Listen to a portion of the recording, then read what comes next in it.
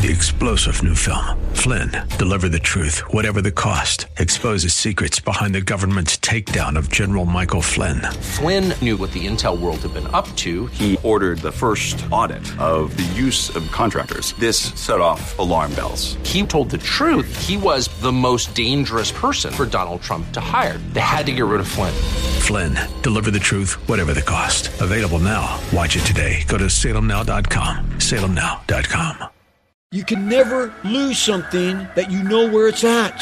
And we know where those who have gone before us, we know where they're at.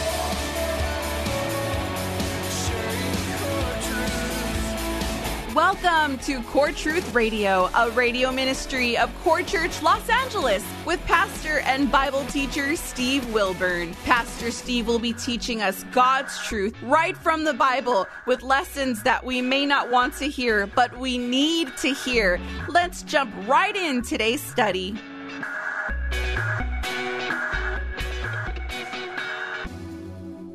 I entitled this message, Wanting Heaven. You ever been on vacation a little too long? You go on like a week's vacation, right? And then at the end of the week, you're like, oh, it's like I just got here. I don't want to go back. No, it's like, oh, I got to go back to the grind. We hate that.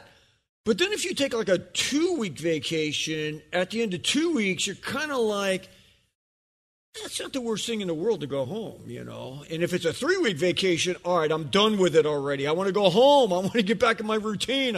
I want to sleep in my bed. I want to eat my wife's good cooking, okay? I'm sick of eating out. Yes, you could call it being homesick, you know, because we long to be home. Yet there's many other things that people can long for, you could say. Things like falling in love, for those of you that are singles, that might be at the top of your list. It's pretty cool to fall in love. You might even think that it's easy to fall in love. That is, if you do it the way of the world. All you have to do is just look at someone who you're attracted to and think, they look good to me. I want that. Okay, that's it. That's all it takes in the world. But to truly fall in love with someone, especially as a Christian, you have to find the right person. Why is that? Because as a Christian, God commands us not to date. Do not be romantically involved with a non-Christian. Why is that? Because the Bible says, what fellowship has light with darkness? As a church, we do a lot of counseling. And guess what's the number one area of counseling in all churches? It's marriage counseling.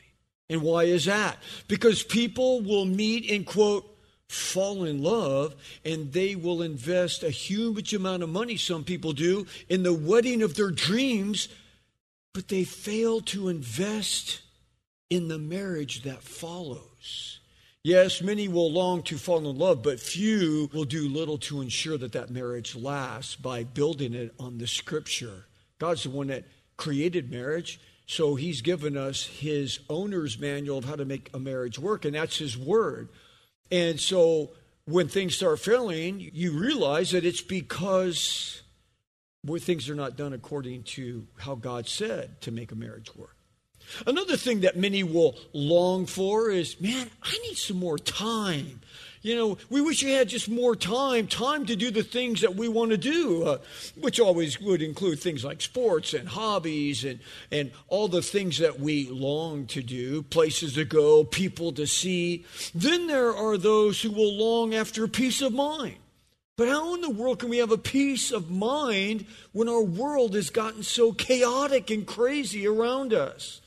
Well, there's good news. One day, we will long no more. We will long no more for anything. Why? Because one day we will have everything we could ever imagine. One day, every true believer will enter into this place called heaven. It's a place of paradise. And we will see God, the creator of the universe, of everything that's seen and unseen. We will see him face to face.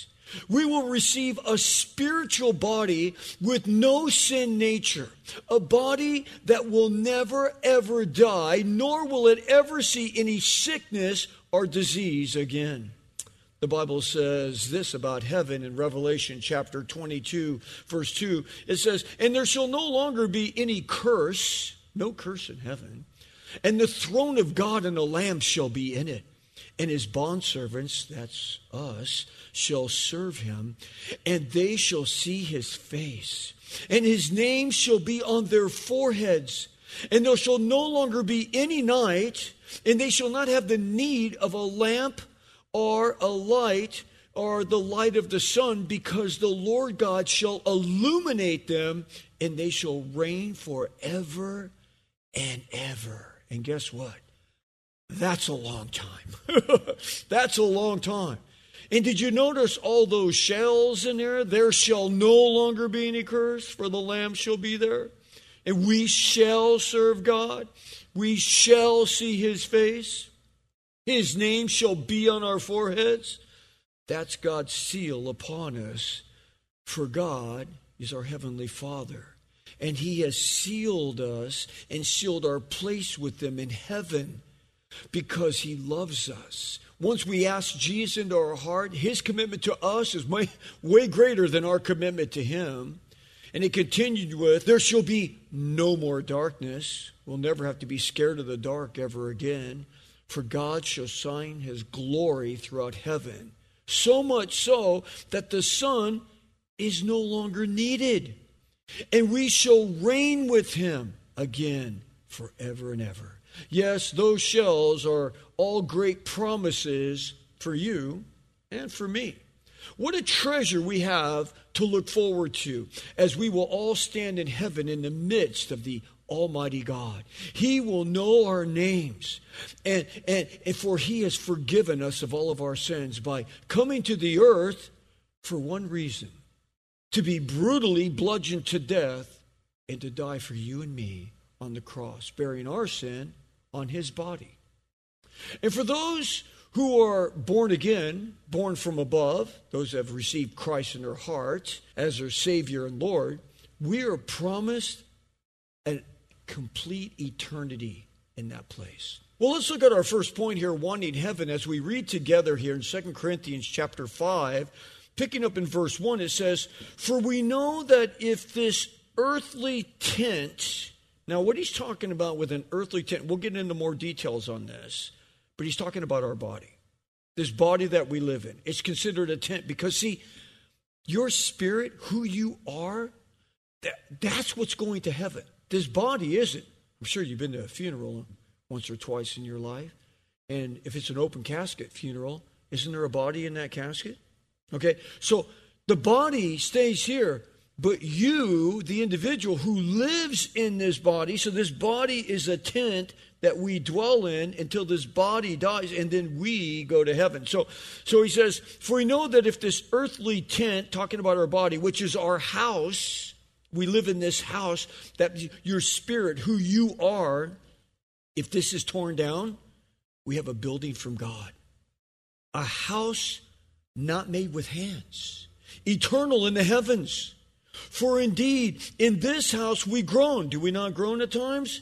Moan and groan? "Longing to be clothed with our dwelling in heaven, insomuch as we, having put it on, shall not be found naked. For indeed, while we are in this tent on this side of heaven, we groan, being burdened with all kinds of problems, because we do not want to be unclothed, but to be clothed, in order that what is mortal may be swallowed up by life.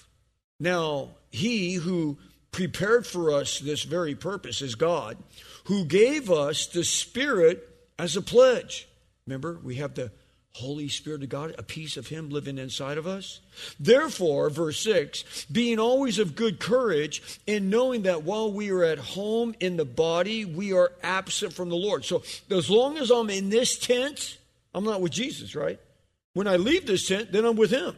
So knowing that I'm not with the Lord. Verse 7, "For we walk by faith, not by sight.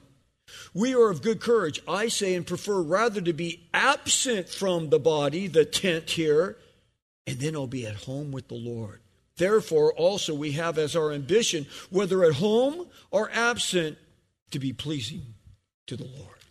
Wow, there's a lot there. So let's kind of pull it apart here. Notice in verse 1, Paul refers to our bodies again as an earthly tent. Now, if you have a King James Bible, it says our earthly house. But he's referring to a tent. As you know, Paul was a master communicator with people, and he was able to take God's word and break it down in a way where people could understand it. So he spoke in a way that the people understood. So what he's saying is, for many of those that were listening to Paul as he would speak to them, they lived in tents. And so Paul himself, he was a tent maker. So these people understood that a tent was a temporary home. It wasn't meant to last forever, just like these earthly bodies. For we too are not going to last forever. The older we get, the more frail we become. We don't heal as fast. We don't recuperate. Here's the difference between me and a 20-year-old. The next morning, he's ready to play again. The next day, I'm like, I can't even hardly eat breakfast. Okay? But again, we will eventually, in these bodies, we're going to eventually die. I mean, this isn't any secret, right? Don't we all know this? The Bible talks openly and often, very candidly about death. We are likened to a vapor, where we're just here, we're a vapor, then it's gone. See, in the midst of eternity, when you look at eternity, billions and zillions of years, even if you were to live a full life of 80 or 90 years, 100 years old, your life is like a vapor. It's just here and then it's gone compared to eternity. But then the Bible says, then comes judgment. Yes, 1 out of every 1 person will die. But notice the good news is there in the second half of verse 1. He said, and after this house or this tent is torn down, referring to us dying, he said, we have a building from God. And this one is like a concrete edifice, a building of permanence, and it implies solidity and security. It's our heavenly body. And it's not made with hands. It's eternal. It's forever. It'll never go away. Again, it's one that will last forever. So let me remind you where he's coming out of chapter 4 into chapter 5. See, again, man puts the chapter breaks in, right? These were a continuous letter. And sometimes you have these chapter breaks and you think, okay, well, whatever happened in chapter 4 has something to do with chapter 5. No. Chapter 4 had everything to do with chapter 5. Let me just read to you. If you just back up here a little bit, go to verse 16. It says, therefore we do not lose heart. Though the outer man is decaying, yet the inner man is being renewed day by day. For momentary light affliction is producing an eternal weight of glory far beyond all comparison. Why we look not at the things which are seen, but the things which are not seen. For the things which are seen are temporal, but the things which are not seen are eternal. So he's just coming off saying that, yes, our outer man is decaying. And now verse 2 says, we groan. Or better yet, we sigh with grief, for we long to be clothed with our new body in heaven. Why? Because we have all these problems on earth. We have disappointments. We have setbacks. We have people that cause pain in our lives. And then we have ourselves. Let's not forget ourselves. Let's not put it all on everyone else. We make bad mistakes. We make bad decisions. We sin. We do things that are wrong. So we cause our own misery a lot of times ourselves. So we sigh with grief. Paul longed for the new life. When he said in Philippians 1:21, he says, for me to live is Christ and to die is gain. For me to live, I want to keep focused on serving the Lord. To die, well, that's gain. Why? Because I get to go home and be in an eternal body. Remember the struggle that he had with his own sin? Remember at the end of Romans chapter 7, he goes, the things that I want to do, the things that I know are pleasing to God, I don't do those things. He says, but the things that are displeasing to God, the things that I know that he hates, those are the things that I do. He said, oh, wretched man that I am, who will deliver me from this body of sin and death? Have you ever felt like that? I have. Like, oh my goodness, it's like, I can't believe I did that stupid thing again, that I fell to that same sin another time. I can't believe it. Yes, as he said in verse 3, we will not be naked in God's presence, for we will have a real body, an eternal body when we get to heaven. And we will live in a real place. And again, it is called heaven. And how do we know this? Because verse 5 tells us that God has sealed us with his personal guarantee. It's like a contract agreement with you.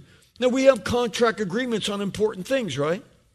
Things that are not important, like stopping at In-N-Out and getting a burger, which is kind of important, but it's like there's no contract agreement. When you go to buy a car, though, oh, man, that's like the contract's this long, right? It's like, how can the contract be that long? You know, they sign here, initial there, sign here, initial there. I mean, you're signing your life away. It's like you're agreeing that you're going to pay all that money for that car. We're going to charge you interest and all of these things. And then on a bigger investment like buying a house, oh my goodness, okay, that's even worse. Oh my goodness, that stack of papers this thick, and they just keep flipping them, and you're just signing, and it's just like, did you read what you signed? No.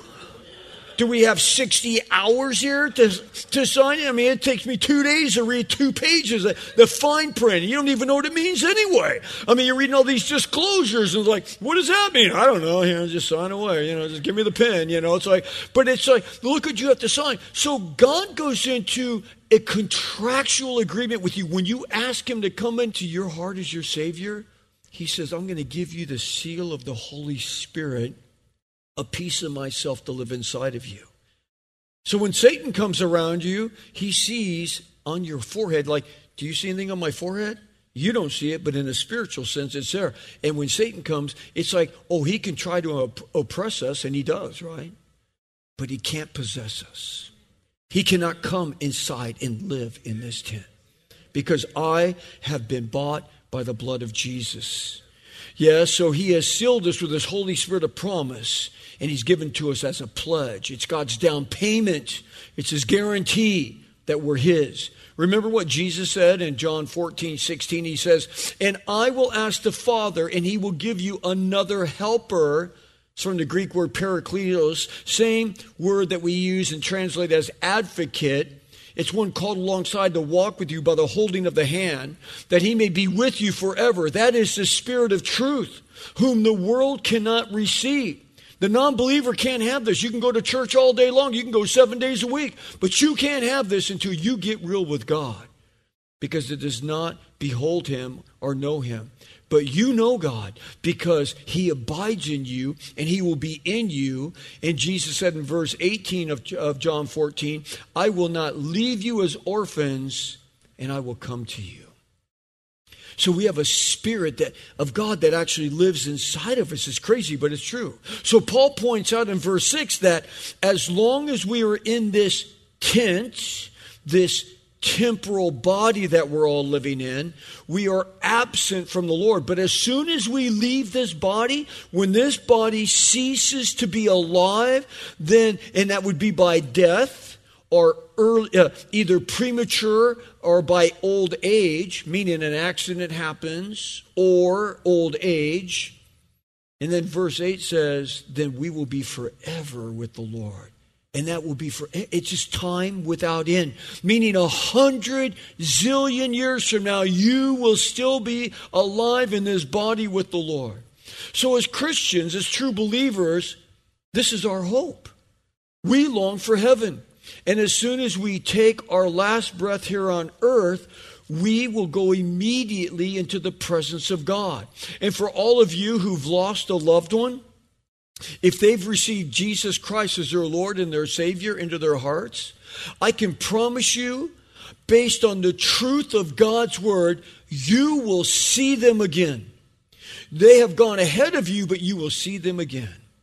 We have a dear brother in our fellowship named Masai, and about a week and a half ago on a Thursday, he had called over and said, hey, my mom took the COVID shot, and she's going into ICU here across the street. Can you pray for us? We're like, well, yeah. So me and Pastor John we're not just going to pray for her. We're going to pray for her. So we immediately walked across the street, and he met us down in the lobby, and then we went up to her room, and we were able to pray for his mom, Betty. And so, we prayed for her. Well, a few days later, it's like, she went home to be with the Lord. It's like, oh my goodness. It's like, wow.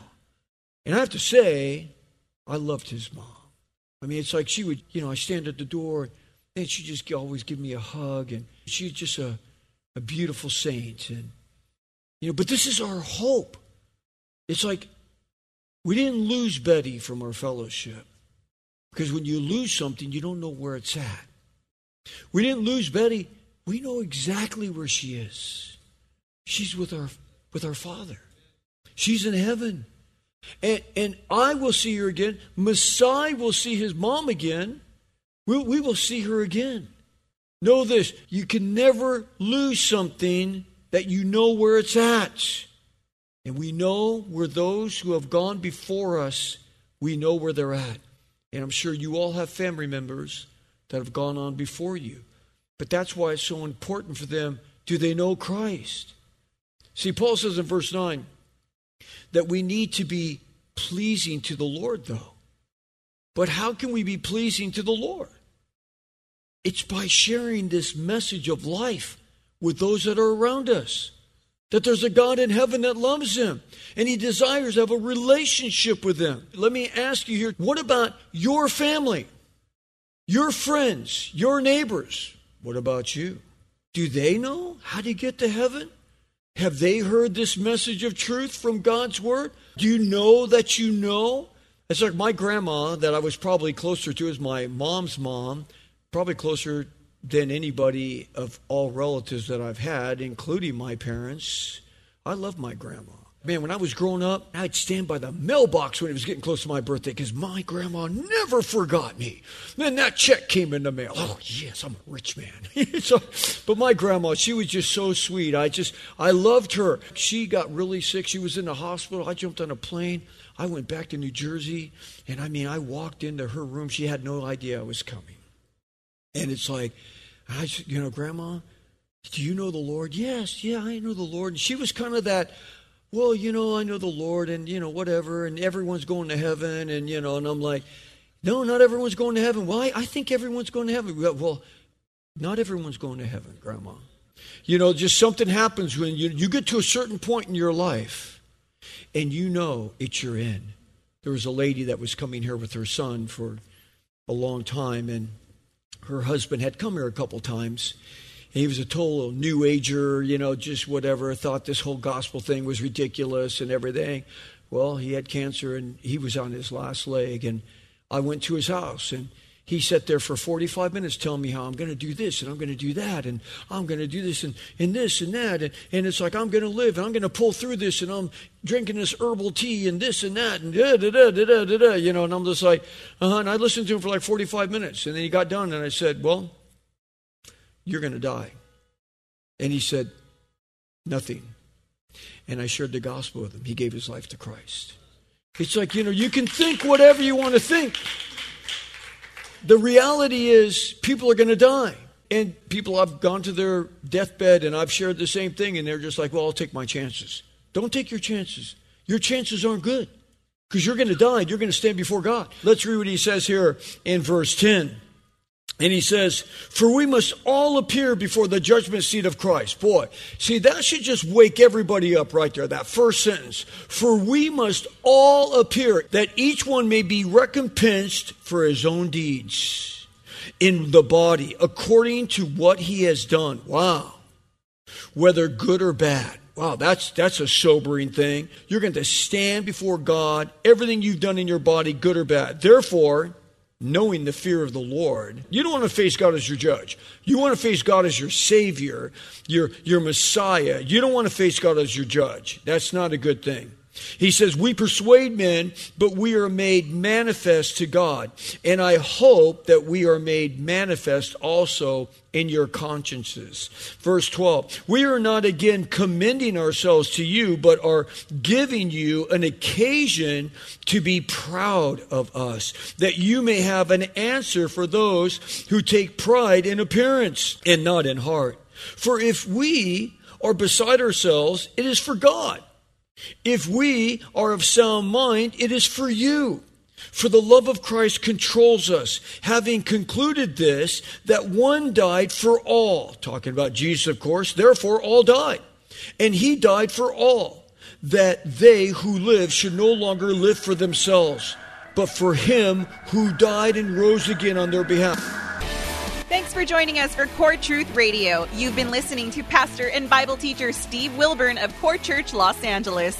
If you'd like to hear more messages by Pastor Steve, download the Core Church Los Angeles free app, available on iOS and Android. Core Truth is sponsored by and a listener-supported outreach of Core Church LA. If you have been blessed by this program, consider supporting our radio ministry by texting Core Church LA to 77977. You can also give via our app or online at corechurchla.org. That's corechurchla, one word.org. As well as writing to our P.O. Box 34789, Los Angeles, California, 90034. 3-star General Michael J. Flynn, head of the Pentagon Intelligence Agency, knew all the government's dirty secrets. He was one of the most respected generals in the military. Flynn knew what the intel world had been up to. He understood its funding. He ordered the first audit of the use of contractors. This set off alarm bells. The explosive new documentary, Flynn, Deliver the Truth, Whatever the Cost, uncovers the facts behind this scandal. Flynn told the truth. He was the most dangerous person for Donald Trump to hire. I find out the worst enemy that I'm going to face in my life is right here in America. They took my assessment and they wanted me to change it. And I was like, I'm not changing it. They had to get rid of Flynn. With in-depth interviews, archival footage, and never-before-seen personal records of the man behind the headlines. I just felt like I was drowning. Flynn, Deliver the Truth, Whatever the Cost. Available now. Watch it today. Go to salemnow.com. salemnow.com.